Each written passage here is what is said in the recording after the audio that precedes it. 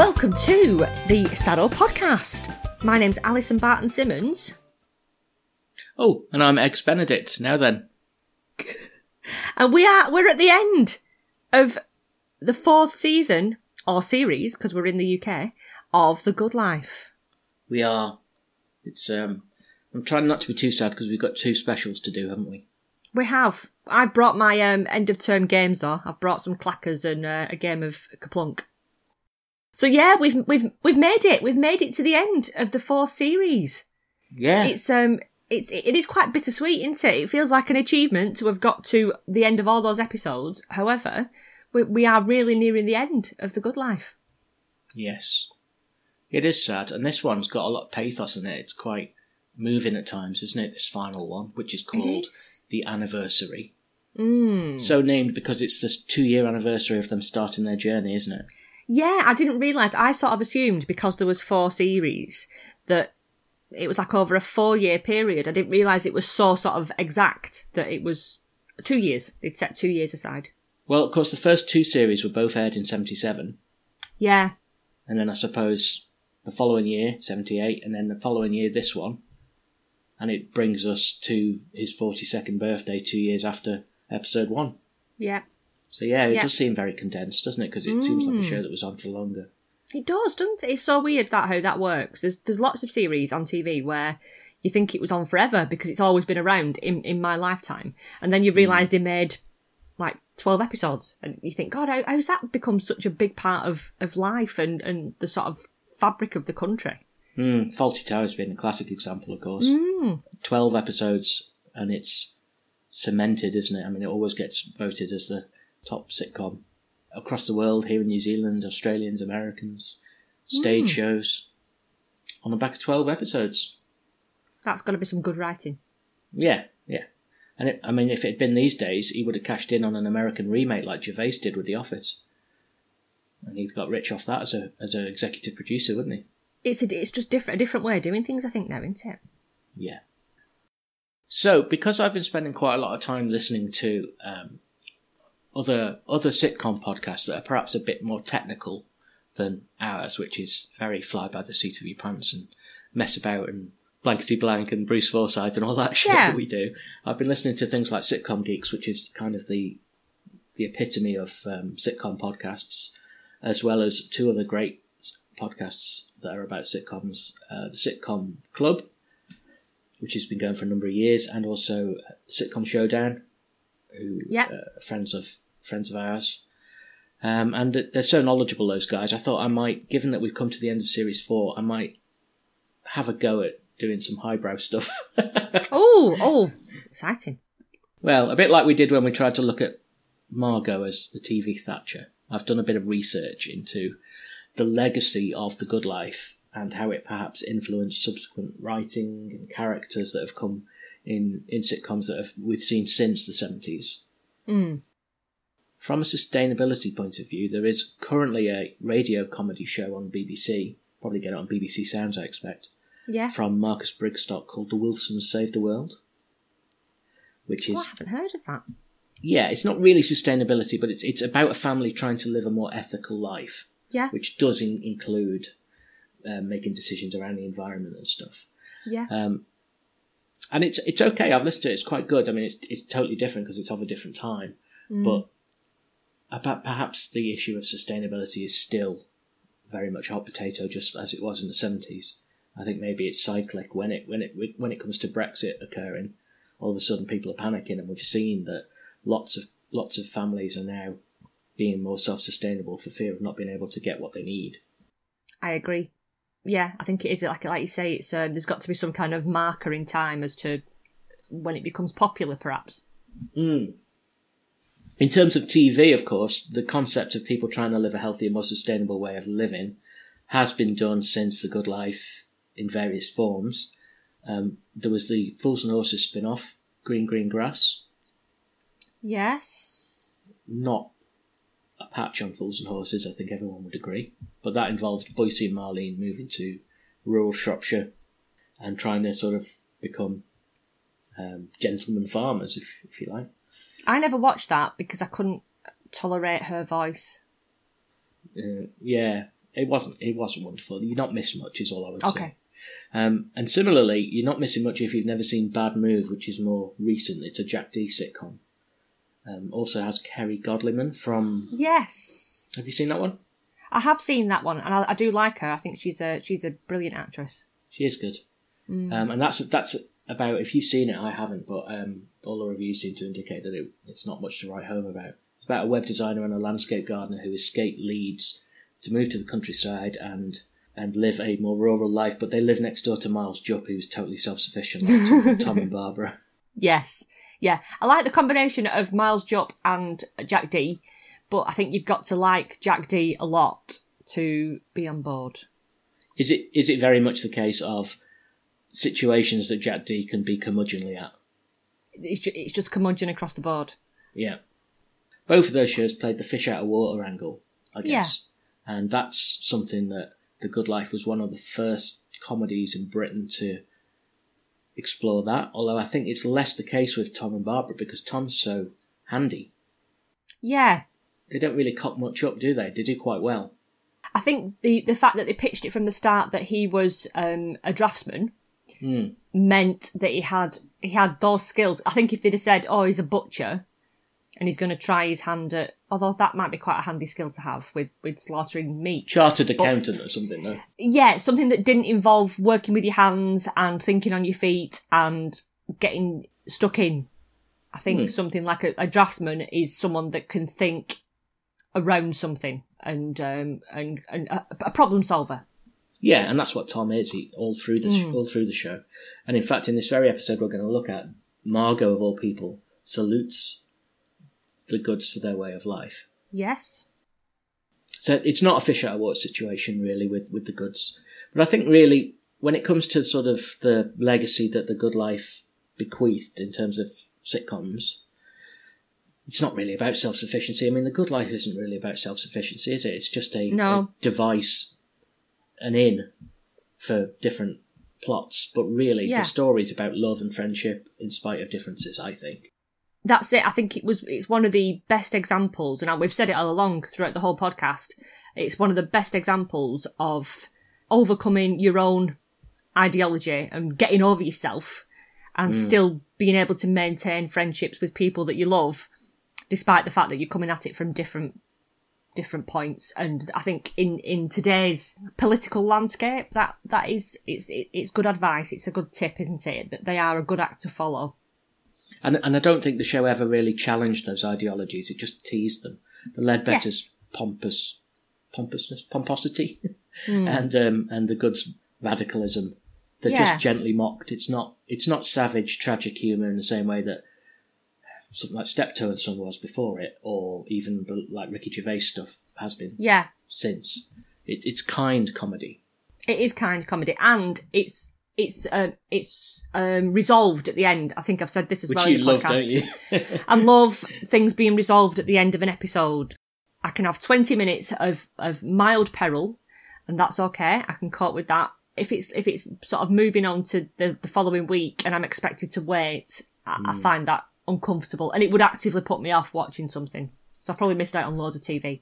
If you've been waiting a whole week for the next episode, has there been a brass tone playing in your head that whole time? Constantly. It's just following me around the streets. I can be in the co-op and there's a brass tone as I'm picking off pasta from the shelves. And oh no!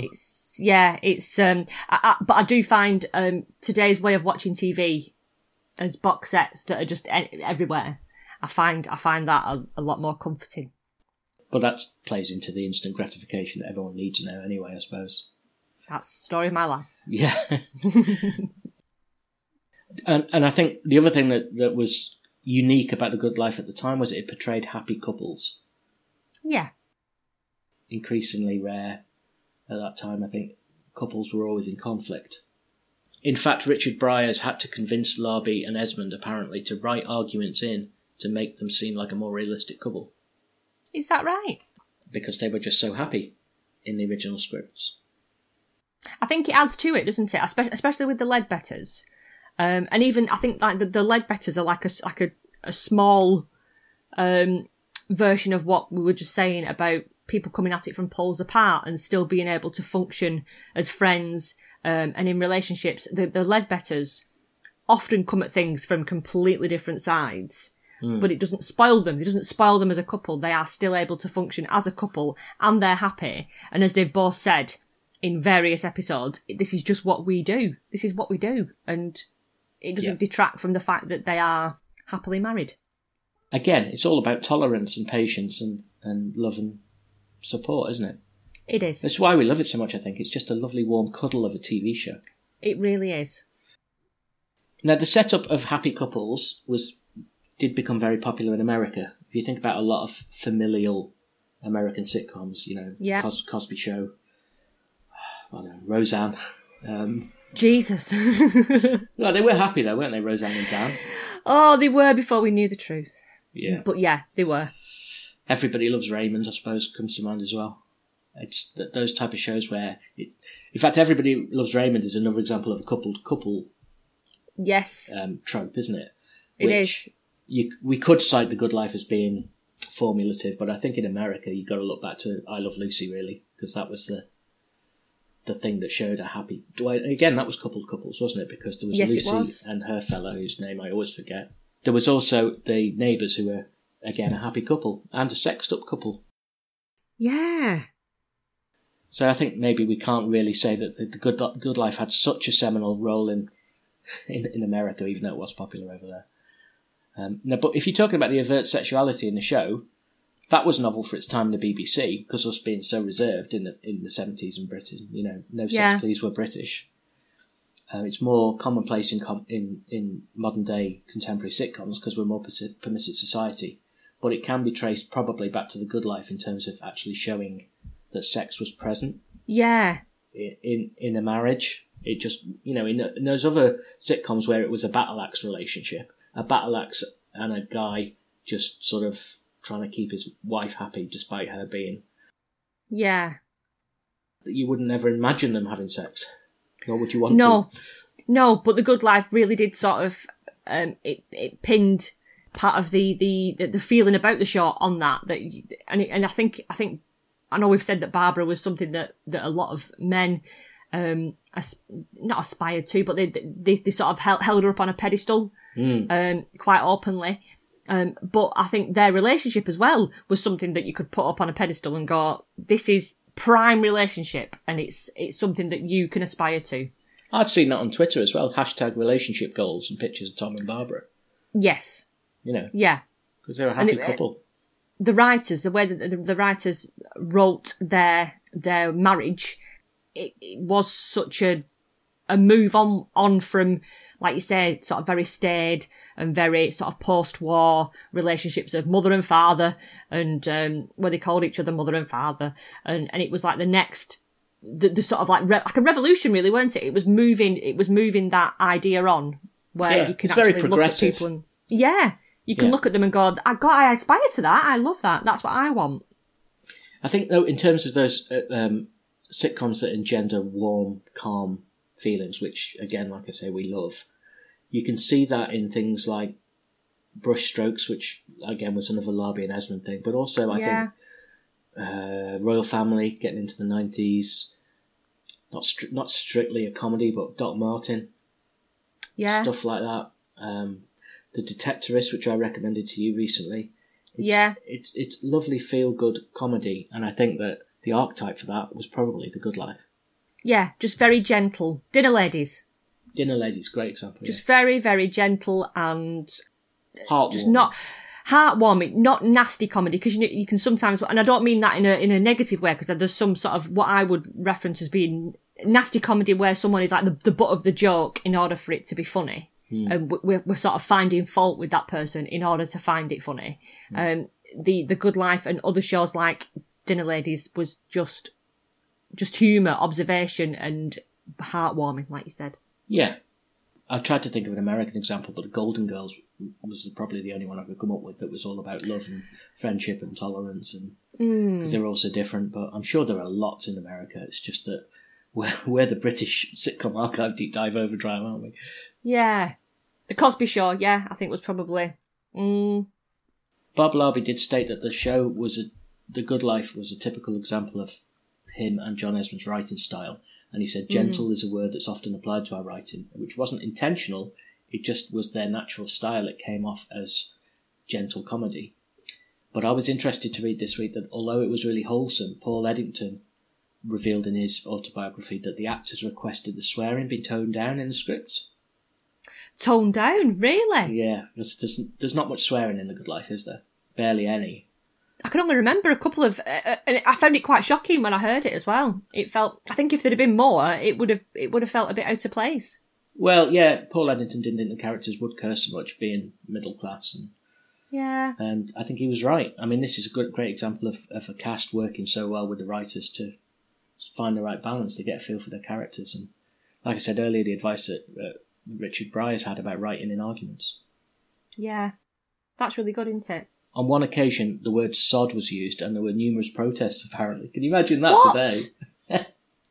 Well, he shouts stupid bitch about 5 times, and they didn't like sod. They wouldn't have blinked to that in the 70s, would they? Why sod? I didn't think sod was too bad. I mean, maybe it's a north-south thing. There was also mention of Barbara's menstrual cycle, and the BBC got all knickers in a twist about that and wanted to cut it. Did they? You know, it's just hashtag different times. Not that progressive. Well, how progressive can you be? You're off your time, inevitably, aren't you? But if you look now, you've got Schitt's Creek, The Good Place, Ted Lasso, Gone Fishing. They're all very popular because in times of strife, and they're warm and comfortable, like we say. Yep, absolutely.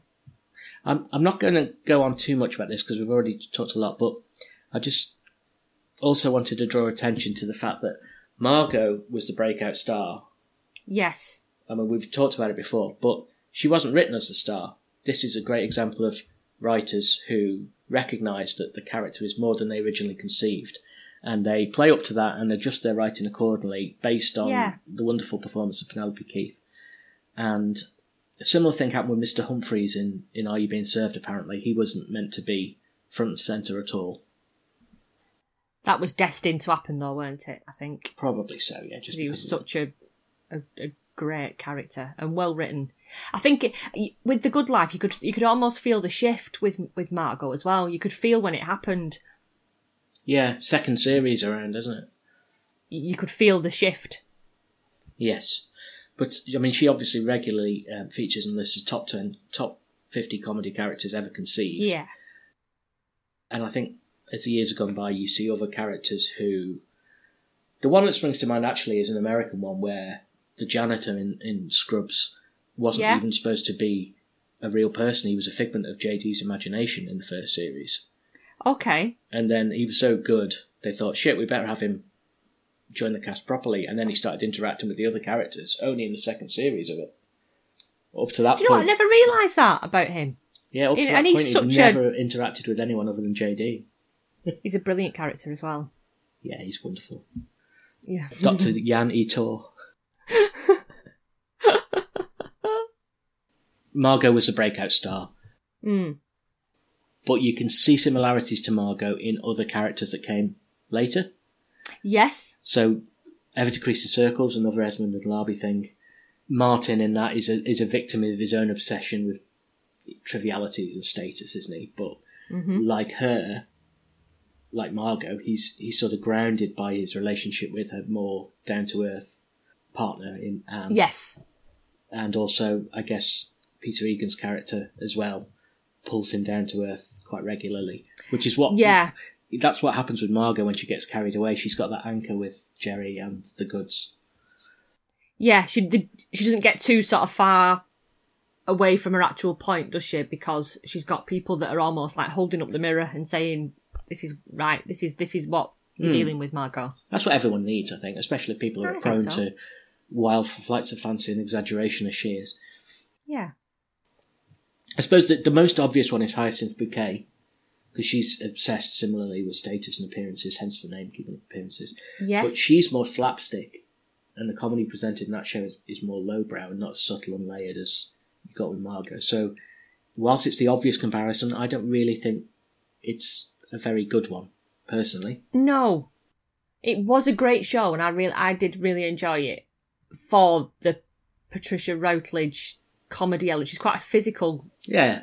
For someone that's portraying such a lady who wants to be seen as a lady, she got caught up in the physical comedy of that show as well, which I think as a child that used to make me howl because she's brilliant at the physical stuff. Yeah, she is very good at what she does. It is more along the lines of those sort of David Croft type comedies, which is slapstick and innuendo and stuff. Yeah, it wasn't as what's the word? I can't think what the word is. What I'm trying to say. That's what I'm trying to say. It wasn't as nuanced. There we go. Nuanced, yes. Well, Keeping Up Appearances was written by Roy Clark, who wrote Open All Hours. Yes. And Last of the Summer Wine, I think. And they are, and he was, a writer, I don't think it's unkind to say, who wasn't as layered and nuanced as the likes of Esmond and Larby. He wrote funny comedies, but they were of a different ilk. Yeah, definitely. Whereas Margot as a character, she's an onion. She's like multiple layers are peeled away as the show progresses. And if anything, she's dissimilar to Hyacinth, but she's similar more to complex characters we see today, like Phoebe Waller-Bridge's character in Fleabag, who you learn more about as the show progresses. I mean, it's a totally different comedy, but I can see how Margot was seminal, I guess is my point. Yeah, definitely.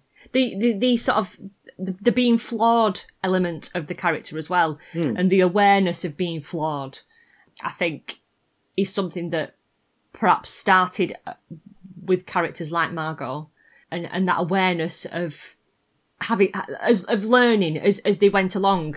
I think even though Margot is quite vocal about what she likes and what she doesn't like and what she thinks about other people, I found that from rewatching, I found Margot is quite self-aware as well at times, and is able to adapt her behaviour based on the learning element that she's not always right. Yeah, perhaps. She's a grown-up, isn't she? She's able to reflect and to actually have the awareness to say I was wrong and go back and be contrite.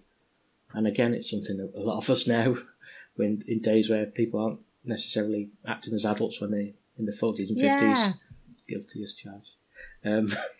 Could probably learn something from Margot. We can learn a lot from Margot, can't we?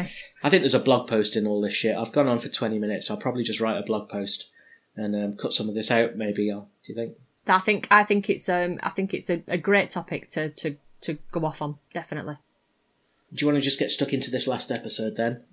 Let's do that. Well, last episode of the series proper. Series 4, episode 7, anniversary. Good life, good life, good life, good life, good life, good life, good life. We are in the garden with Geraldine. Geraldine is struggling. She's finding the production of milk quite difficult. It's poor Geraldine, this poor goat that's in the goods garden. She's been a constant pretty much throughout the whole series, hasn't she? She's always been there as Geraldine. She's been a good servant to the goods, that goat. She has. Tom is having a bit of a childish dicky fit in the garden, no pun intended, and he's throwing rocks at the oil container that was left behind by the weavers. With a titty lip, hasn't he? Oh, he's not happy. Barbara's shouting at him like a child, because he's behaving really petulantly, isn't he? Well, do you know what? Do you think the male infantilism that goes into a lot of these sitcoms, including that of Tom, is written for the pleasure of women? It's like, because it makes women appear more adult and competent in comparison. You see a lot of childish men. And I this happens so much with Tom. I kind of wondering if it's just a comedy device to appeal to the women of the time. I wonder. I don't know. I'd never thought about that. But it like you say, it does happen a lot where Barbara ends up like taking on like a mother role. Not just a wife. You get it in other sitcoms of the era as well. Look at Granville, Yeah. That were they sort of made to be childlike. Only he was a fully grown man, wasn't he? In their responses. I forget that sometimes about Granville. I forget that he's not like 10. That he's actually a grown man in it, isn't he? Yeah. The oil spill story has spilled over from last week, and the it's caused problems in the goods garden. Obviously, their garden is their livelihood, isn't it? It's the food they produce. It's the surplus that they can sell. They really do need every little single spot of land that's in their garden in order to function in life. But the oil spill, Tom likens to like Texas gone wrong. So I sort of pictured like Dallas and the big oil towers and oil spurting everywhere. I don't think it was as dramatic as that, but it has ruined the soil and it's polluted it. They start the goods are that it's obviously upset them both, and they're both bickering with each other. And Tom starts to shout at Geraldine. Yeah. It's not Geraldine's fault, is it? No, I felt very sorry for Geraldine. He's like this through the first half of the episode. Later on, he shouts at Barbara, doesn't he, for no reason when he's not happy. You know, It must be frustrating though. If this is what you're doing and it's all going wrong, it must be hard to not sort of project into the future about how it's just going to continue going wrong and everything's going to be wrecked. True, I suppose so. Yeah, you've got to. I understand. Relate to him in that human way. Of course. Then we're in the kitchen. Barbara's got a jug with Geraldine milk in it, which happens to just be a little tiny drip. That's all they've managed to get from poor Geraldine. And Tom says that he calls her a turncoat and that he's never liked her, which I felt was a bit unjust. Yeah, he's prone to hyperbole, isn't he? He is. I'm glad Geraldine couldn't hear or understand, as she is a goat. Yes. But he comes up with a plan quite quickly. A plan to move the pigsty on top of the polluted land, which I think that goes back to his previous career as a draftsman and engineer and thinking sort of outside the box and that ability to solve a problem. Yeah, he's a problem solver, all right. I mean, he was pouting and sulking, but then at least he went into his kitchen and started trying to think what I can do about it. Exactly. And I think, is that not normal? That's quite natural behaviour, isn't it? To throw your teddies out the cot and then come up with a plan. Pull yourself together, get your big boy pants on and sort this out. And I think that's what he did. Yes, good for him. Bravo, Jerry. The goods then come up with a plan in order to get some more money in order to do this, because this isn't going to be something that they can just cobble together. They're going to need to... It's going to be a bit of an investment, this, isn't it, in order to move the pigsty. And as usual, they've got fuck all in the way of cash on the hip. Nothing. Yeah. I think £1.83 they've got saved up. Scary. It is. It is. So I think we should allow Tom to have a bit of a freak out about this. I think this is all right. He's all right. But they're going to sell the records that they've built up over the years. And they're quite... The way they discuss the records that they've got in their collection, and I think like most people, you can look at an album. I can look at an album and it relates back to the time at which I listened to it. And I can feel sort of sentimental memories around LPs that I've got, for example. And they're doing this. They're going through the LPs. It's all classical music symphonies, and it's Shostakovich and stuff. It does make me think, everyday tap that's around me now, how much will it be worth in 30 years, you know? Because people... Often, most people you talk to who are at a certain age will have something they had and they go, oh, if I'd kept hold of that, it'd be worth this now or that now, you know. I had all the Transformers toys, the Hasbro Transformers toys, and my mum convinced me to give it to the boy next door because they weren't particularly well off. And they were like, the Series 1 really worth a lot of money now, you know. There's men all over the land with the same... I think Johnny gave his Millennium Falcon away. Oh, that would have been even more, yeah. Which, I think it sticks in his craw that it disappeared. But it shows we've got kind mums who think of other people. Exactly, thinking about other people, which is lovely. And I think that the goods are the battling with the sentimental value of these albums, knowing that they do have monetary value. And they've only just got them out. We've never seen these albums really throughout the whole. It's not like it's something that they covet and they look at with regularity. The only album we've seen is that one that they were playing to Douglas the Seed, wasn't it? Douglas the Seed, exactly. So can't remember who that was. Peter somebody, wasn't it? Yeah. But there was a musical involvement with Douglas the Seed. So this is something that they could pass on.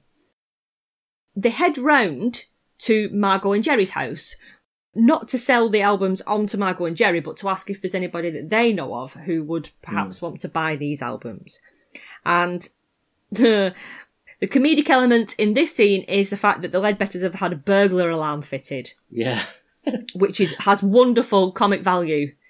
As Barbara and Tom are going through the door into Margot and Jerry's front room at the back through the patio doors, the alarm goes off and Margot comes flying out with a gun. Yeah. I don't think it was a real gun, but she's prepared to go full Tony Martin on them, isn't she? Oh, she was ready. Get off my land! Yeah, it looked like an ornamental pistol. Yeah, I don't think it would have really scared off burglars. I always had the theory that when I lived in the UK, if I ever heard burglars downstairs, I always said to Ali, the way I will deal with it, you know those lightsabers like the one I bought for Johnny? The really realistic ones at night. I said, I'm going to take off all my clothes and go downstairs and just light that up. Because nobody wants to get into a fight with a Jedi, let alone a fat naked Jedi. They'll just... A naked Jedi with a lightsaber? No, you wouldn't, would you? You'd run. Yeah, I think you'd run. It'd freak you out. You just got to, that's the thing, you've got to freak these people out, otherwise they won't know how to cope with something like that. They'll be prepared for someone coming down in fisticuffs and whatever, but if you just turn up with a naked lightsaber and start twirling it around... The element of surprise, which yes. I think Eddie Izzard has talked about in a lot of the comedy and wearing makeup. The element of surprise is what would make someone just run away. Yeah, they can't handle it. They're like, shit, what do I do? Run away, run away. Yeah, run away. This serves Tom and Barbara right for always barging in and never knocking, don't you think? Yeah, because I think we've touched on that in the past, that they just sort of swan into each other's homes. Mm. So yeah, they've set the alarm off and upset Margot with a gun. But although she very quickly sort of reverts back to non-armed Margot, and good evening, Tom, good evening, Barbara, and yeah. She rings the police. This is a wonderful scene where she rings the police to get them to turn to sort of cancel the alarm because apparently this burglar alarm is linked to the police station, and they send a panda car out every time the Leadbetters alarm goes off, which I can imagine is just, oh my god, just must be chaos at the station. She's outraged that they haven't actually sent one yet, but They've not sent anybody yet. Can you imagine her living in 2020 with the defunding of the police that's been going on by successive governments? You know, there's no chance of you getting anyone out to the house now if there's a burglary in progress. She would have set up a neighbourhood watch vigilante group that would patrol the streets, and she would fund it. Jerry would fund it. Jerry would slip a check through someone's door, and then they would be on patrol for the evening, I'm sure, of vigilantes chasing hoodies down the street. Would be the only way to deal with it in Surbiton now, probably, because you got no chance. Even when you get a robbery that's happened, you won't get them to come out for ages, will you? Is my understanding, because they like, well, there's nothing we can do about it now. She's very upset about the prospect of no police coming out. Apparently there's been burglaries in the district, and this is why the Leadbetters have invested in a burglar alarm. The Goods haven't heard anything about this, and they're not really that bothered, to be honest, because they said they've nothing worth pinching. True. Several houses quite near to the avenue. Well, they'd have a rough time if they broke into ours. Nothing left worth pinching. That's true. The Goods seem to come at things at the latter end, don't they? Because they're not really involved community-wise, I don't suppose, are they? They're not really knowing what's going on. I doubt they've got time to be socialising with their 82-hour days, weeks. The reason they've gone round with the records, though, is to check if anyone at the Music Society would want the records. Margot's still not understanding what's going on, really, and she's trying to give them money. She's trying to sort of help them out without actually helping them solve the problem of selling the records. She thinks she's like a 1977 version of Music Magpie, doesn't she? Yeah, she is. I'll buy them off you. Oh, dear me. Jerry comes home. He's all smiley. And the big news that they are hoping for is that Jerry has been given Sir's job. That's what they're waiting for. He's stringing them along, isn't he, though, Sir? He loves the drama, and he loves having them all at his beck and call and sort of, like, toadying to him, I think. There seems like there's a lot of, like, hoop jumping going on. Oh, God, yeah. But Jerry reveals that he doesn't think he's got the job. Sir has taken Snetterton to dinner, and Jerry is just assuming that Snetterton's been given the job. Jerry's being respectful on the outside and resentful on the inside, which is quite a Jerry way of functioning, perhaps. Yeah, he's quite stoic, really. He is.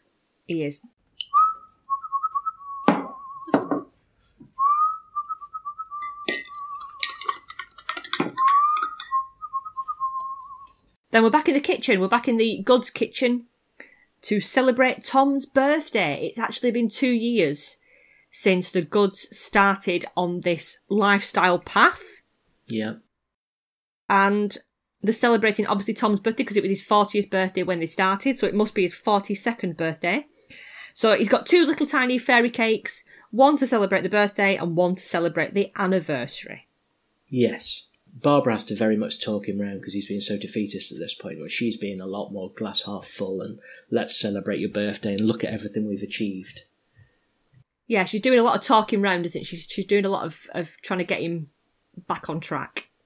Yeah. And I think a lovely thing that she says to him here is, these have been the happiest 2 years of my life. Yeah, I loved this. I loved this little back and forth between them when she says that these have been the happiest 2 years of my life, and he says, really? And she says, truly. And Tom, being Tom, says, that's my doing. And she says, that's more like it, my big head. And I liked that. I loved it. It seemed to bring him round and realise what he has done, the achievement that he has made over the past 2 years. It also shows that argument that she was bullied into her life by Tom isn't true. You get people who believe that. And whilst I do think Tom is awful in many, many ways, as I've discussed, I don't think he's that bad that he literally forced and bullied her into it. It's clear that she loves it. She's quite explicit about that, not just to make him feel happy and to sort of pander to him. That's all she wants. She wants to be with him and she wants to be doing what they're doing, which I think is quite lovely, isn't it? It is, yeah. So they're going to have the Leadbetters round to celebrate that night. The Leadbetters don't know about this yet, and to cheer them up, to get them cheered up.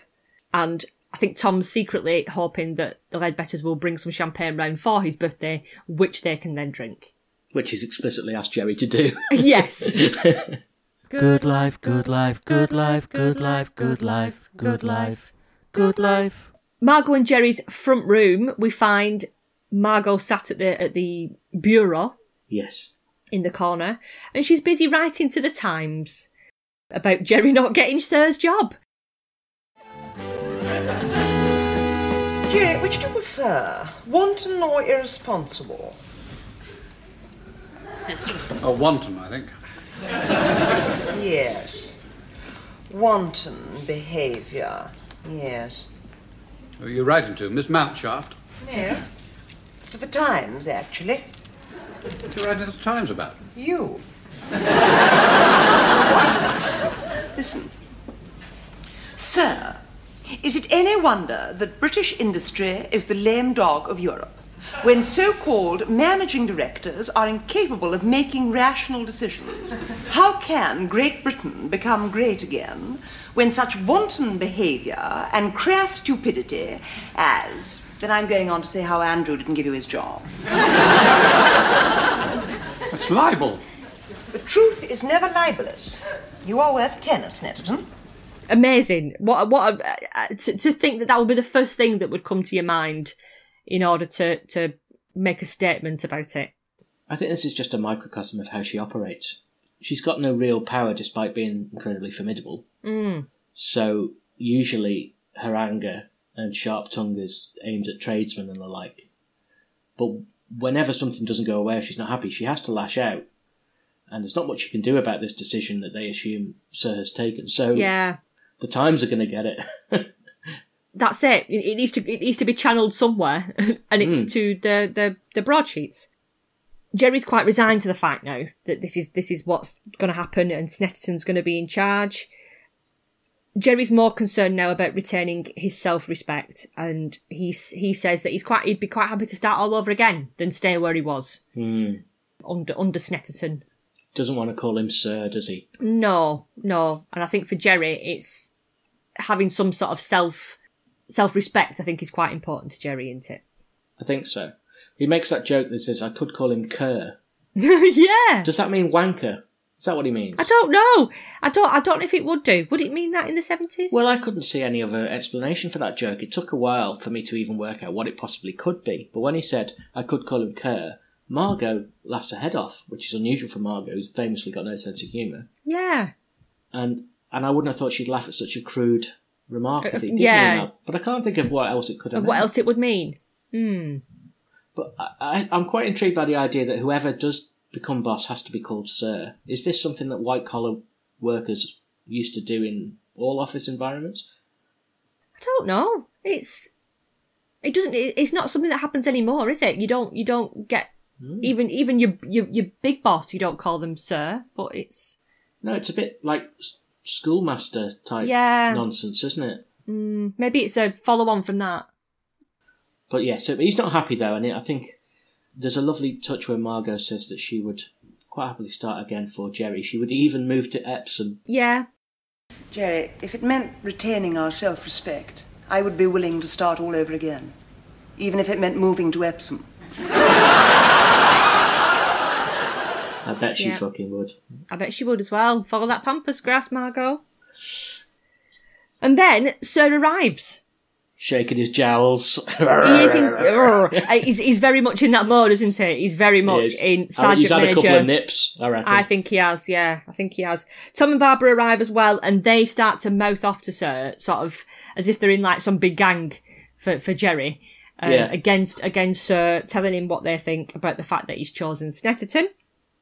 And then they ask him outright, why did you take him to dinner, Sir?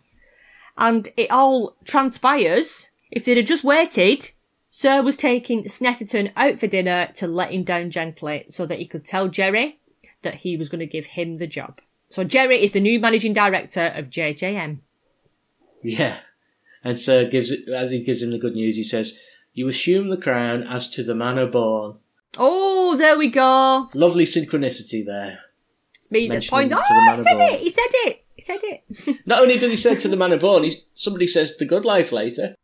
Oh, see? Double whammy. Pointing at the screen.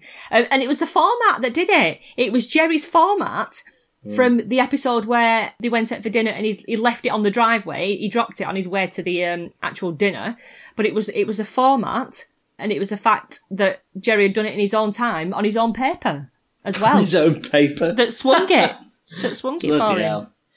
Easily pleased, really, isn't he? Oh, yes. Absolutely.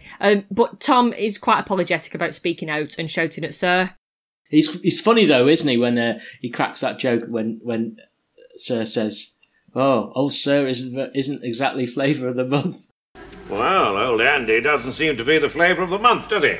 Not unless this month's flavour is yuck. Oh, there's a belting line. Sir's plan, moving forward, because they ask him what do you plan to do with your retirement, Sir's going to try his hand at self-sufficiency, apparently. However, it's a more sort of pumped up, roided version of self-sufficiency. He's going to buy himself a massive big pile in the country. He's bought himself Farley's place that the other fella was trying to sell in the series too, isn't he? He has. He's investing in self-sufficiency. He's not really sort of going to be living the life of someone. No. Under that cosh, really, is he? But he's hugely keen on the idea. He bellows out the word reproduction at one point and Margot winces. Oh, dear me. What are the chances that he'll have a coronary by this time next week if he starts like trying to, milk the goats and... Yeah, you can see that it's not going to happen, no. I think he'll have people to be self-sufficient on his behalf, perhaps. Not really self-sufficient at all. It's not. But the alarm gets set off again. This blasted alarm. And Margot rings the police very quickly to tell them it's a false alarm.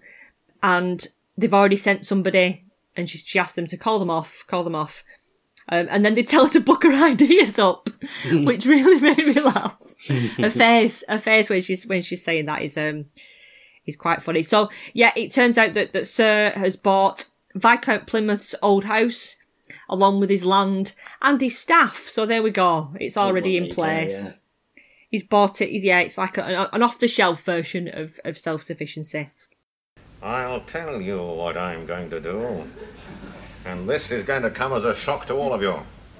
But I'm going to follow the example of two young people that I hold in the very highest esteem. Who? You two. Us? And it turns out that all along, that Sir knew that Fatima and Tim were actually Tom and Barbara. And it was just a device that he'd sort of assumed in order to put people on edge, which is quite a sneaky, snidey way of working, isn't it? He's not a particularly nice man, as he says. He pretty much admits he gets off on not antipathy. What was the word he said? Conflict or something. Yeah, I can imagine that's a device that quite a lot of people that are trying to influence people perhaps use. But they say, let's go next door for a celebration. The celebrations are going to start round at the Goods house. There's an oi-oi. I think one of them oi-ois. It's not an audience oi-oi. I think it's a Tom oi-oi. But one of the characters oi-ois. Right. And then they grab the champagne and they head next door, and there's a funny scene of them conquering through the garden. Quite reminiscent to the start of the series, of series 1, where they're in the garden messing about. Yeah, but this time the Ledbetters are joining in. Yeah, and there's conga music, the good lifestyle. But they get into the house, ready to start celebrating, to find that the goods have been broken into by the vandals that have been turning over houses in the avenue. In the middle of the evening as well. They spread walls and turned over all the furniture, and it's quite a sad state of affairs, isn't it? Barbara's gutted, and she can't understand why. Why them? No, it's very sad, although some probably non-deliberate humour made me laugh. What was that? Well, I was looking around seeing if I could see any cock and balls drawn on the wall. Yeah. But I didn't. But what I did see, which still makes me laugh to think about, was, they graffitied the walls inside the house. They'd written the words "naff off" on the living room wall. Oh, do you think they'd had to sort of rein it in a bit? Do you think it had said something worse first? I think they'd just been released from Slade prison with language like that. Naff off. Yeah, I mean, they'd even ripped up Tom's birthday card, which is very nihilistic, isn't it? It is. Oh, yeah. It just... Heartbreaking. It was heartbreaking, and I felt really sad on the Goods' behalf. Having said that, though, if it was these days, they'd have probably shat in it. Oh, yeah, there'd have been dirty protests all over the walls, I'm sure. There'd have been all sorts of dirtiness. Yeah, it wouldn't have been naff off and a ripped up card, it would have been naff off. No, it wouldn't. It wouldn't. Apparently, it's just the front room. They've not stolen the vegetables out the wardrobes, which is good news. I'm glad about that. Geraldine's still got a horn. She's still got the horn. And the police are called again for obviously for the correct reason this time. Margot's insistent that it should be 99 years plus in prison for the people that end up getting caught, and Tom wants to kill them. But it's just very sad. Jerry and Margot just look very sad at the fact that their friends have been done over in such a bad way. Jerry tries to convince Tom that he needs to call it a day now. Nothing's gone right since the beginning. He even offers him his old job back now that he's the managing director, just until he gets back on his feet. And there's sort of discussion about just coming back to a realistic life and moving away from what he's been doing.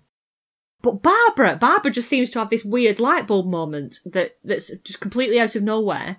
She says, Geraldine's not giving milk because she needs to be mated again. It's almost like she's just seeing the light in the midst of all this chaos.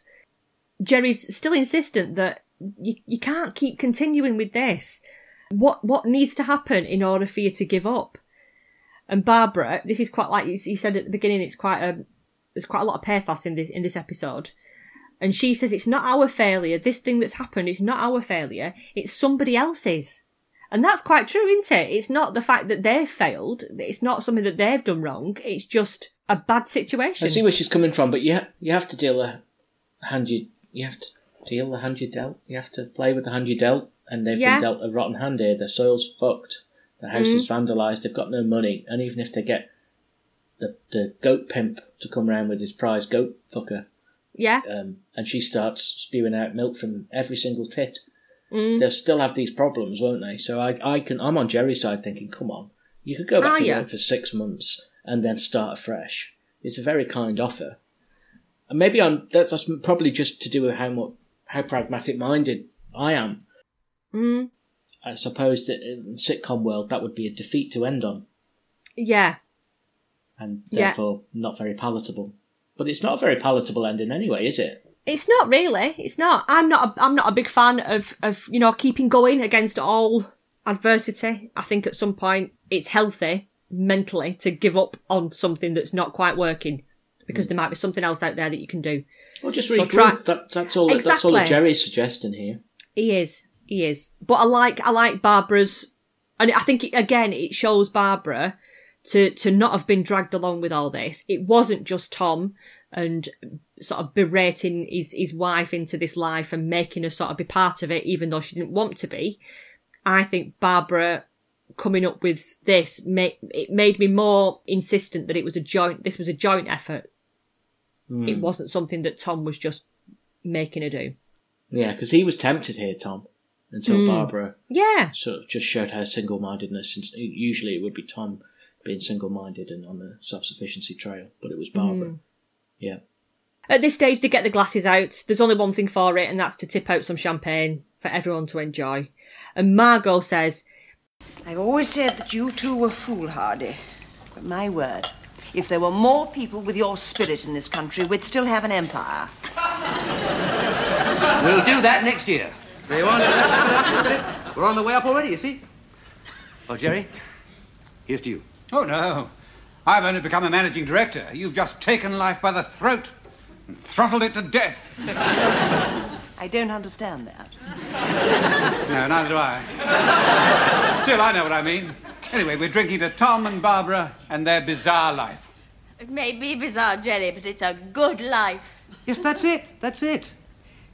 Here's to the good life. and I quite like that. I like the fact that it finished on this sort of feeling that the Ledbetters, they love the Goods so much. They hold them to high esteem, and despite the fact that it's not something that they would involve themselves in, they understand that their friends, it's a big part of their friend's life. Now, I can't remember in the Christmas episode that we see next whether there's any resolution to these problems that the Goods are having, or whether it's just about the Christmas. About Christmas itself. Yeah, I would like to see some resolution, because it seems to me that they're just stubbornly carrying on. But we'll see. Yeah. Yeah, and then they stand there. They look like they're going to stand there drinking and beaming awkwardly for the entire credits. I thought, this is going to be awkward Heidi High territory. Yeah. And but thankfully it faded out after a couple of seconds. Yeah. Because they had no chairs. Too much. I know. The dirty protests on the chairs. They couldn't sit down. No. Naff off on the wall. So. Naff off. It was, I think it was a bit of an anticlimactic ending.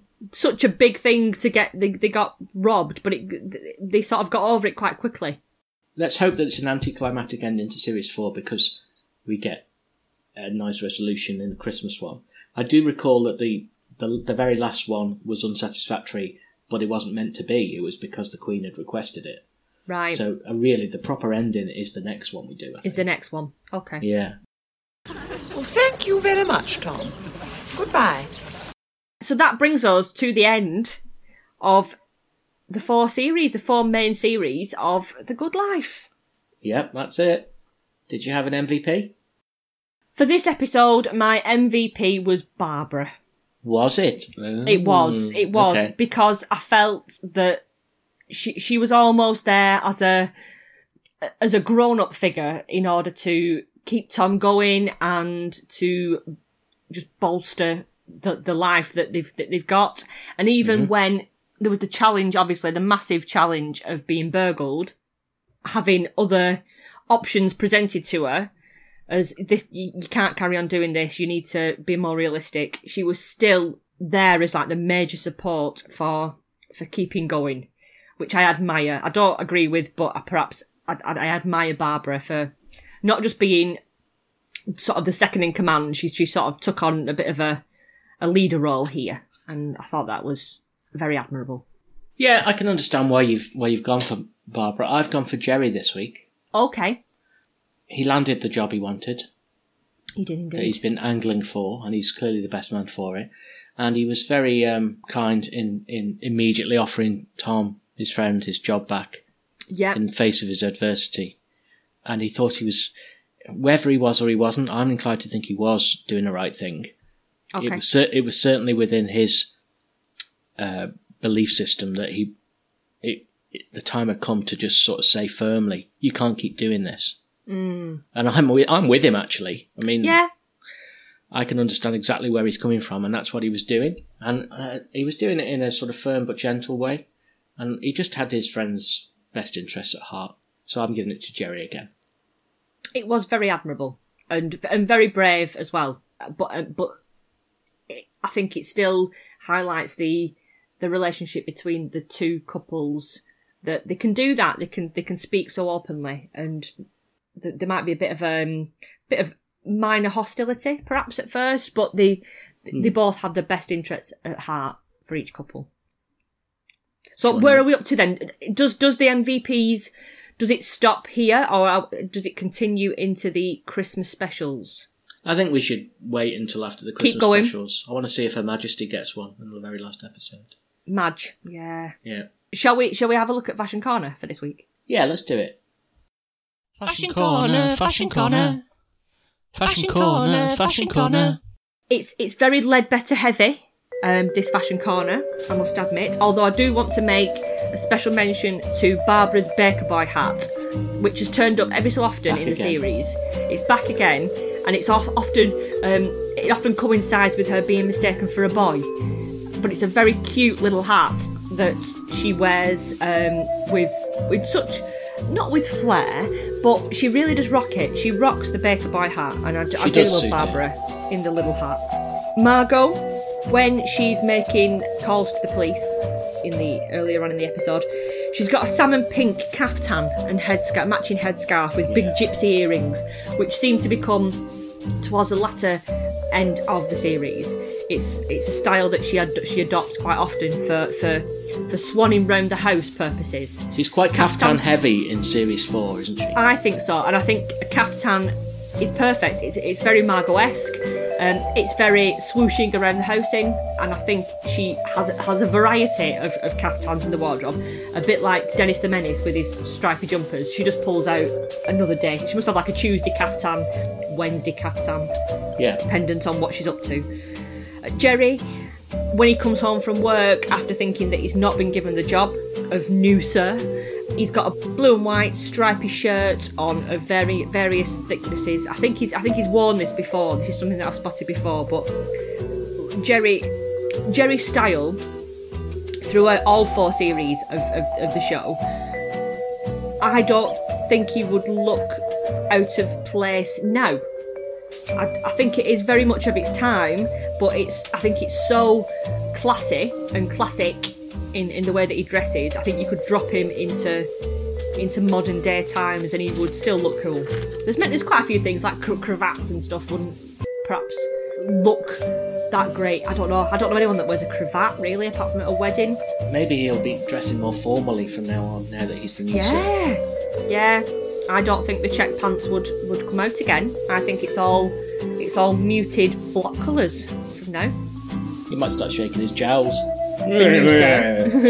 calling Tom Tin.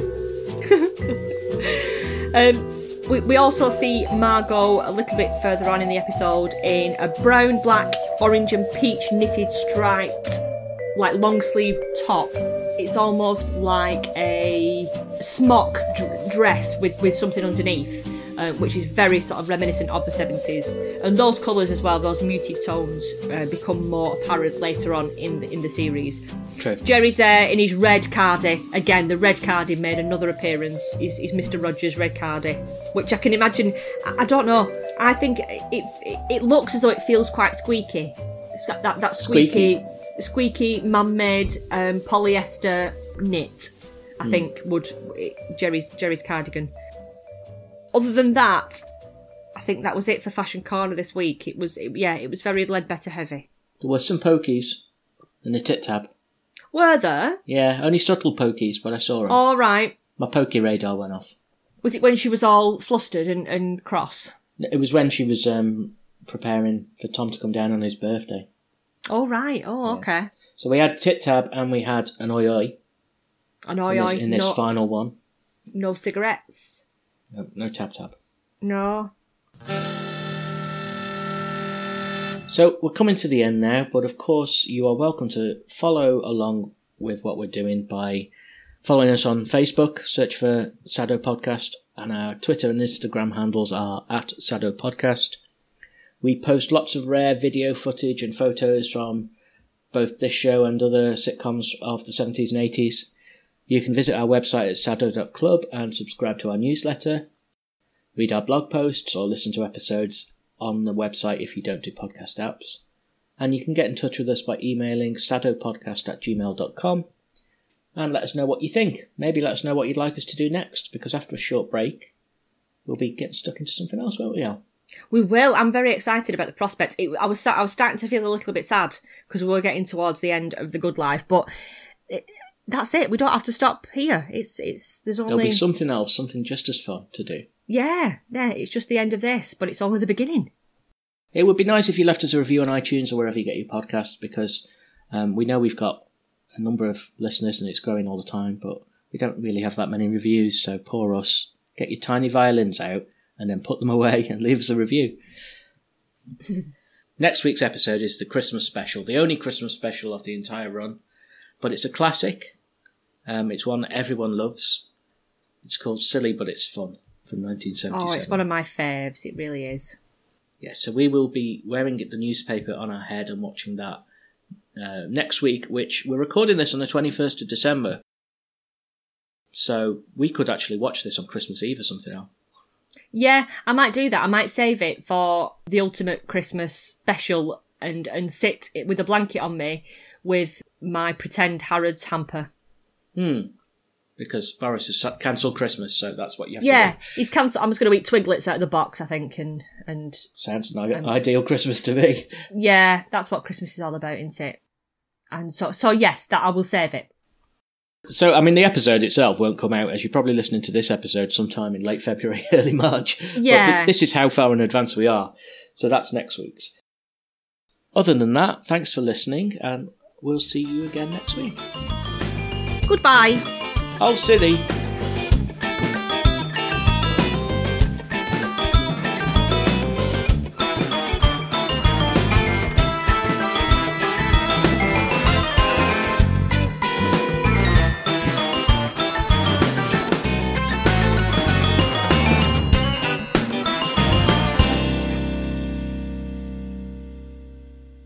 Can you see this horrible cold sore I've got there?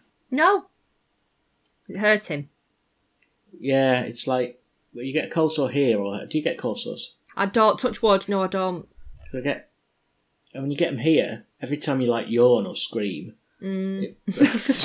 scream, which is obviously hourly in my existence, it rips open.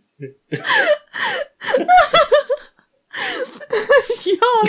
If I'm yawning or screaming. I don't know where that came from. It's just really sore. Ah! It's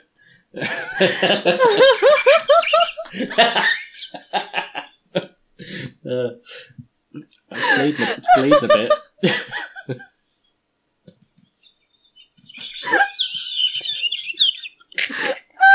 Screaming. Oh dear.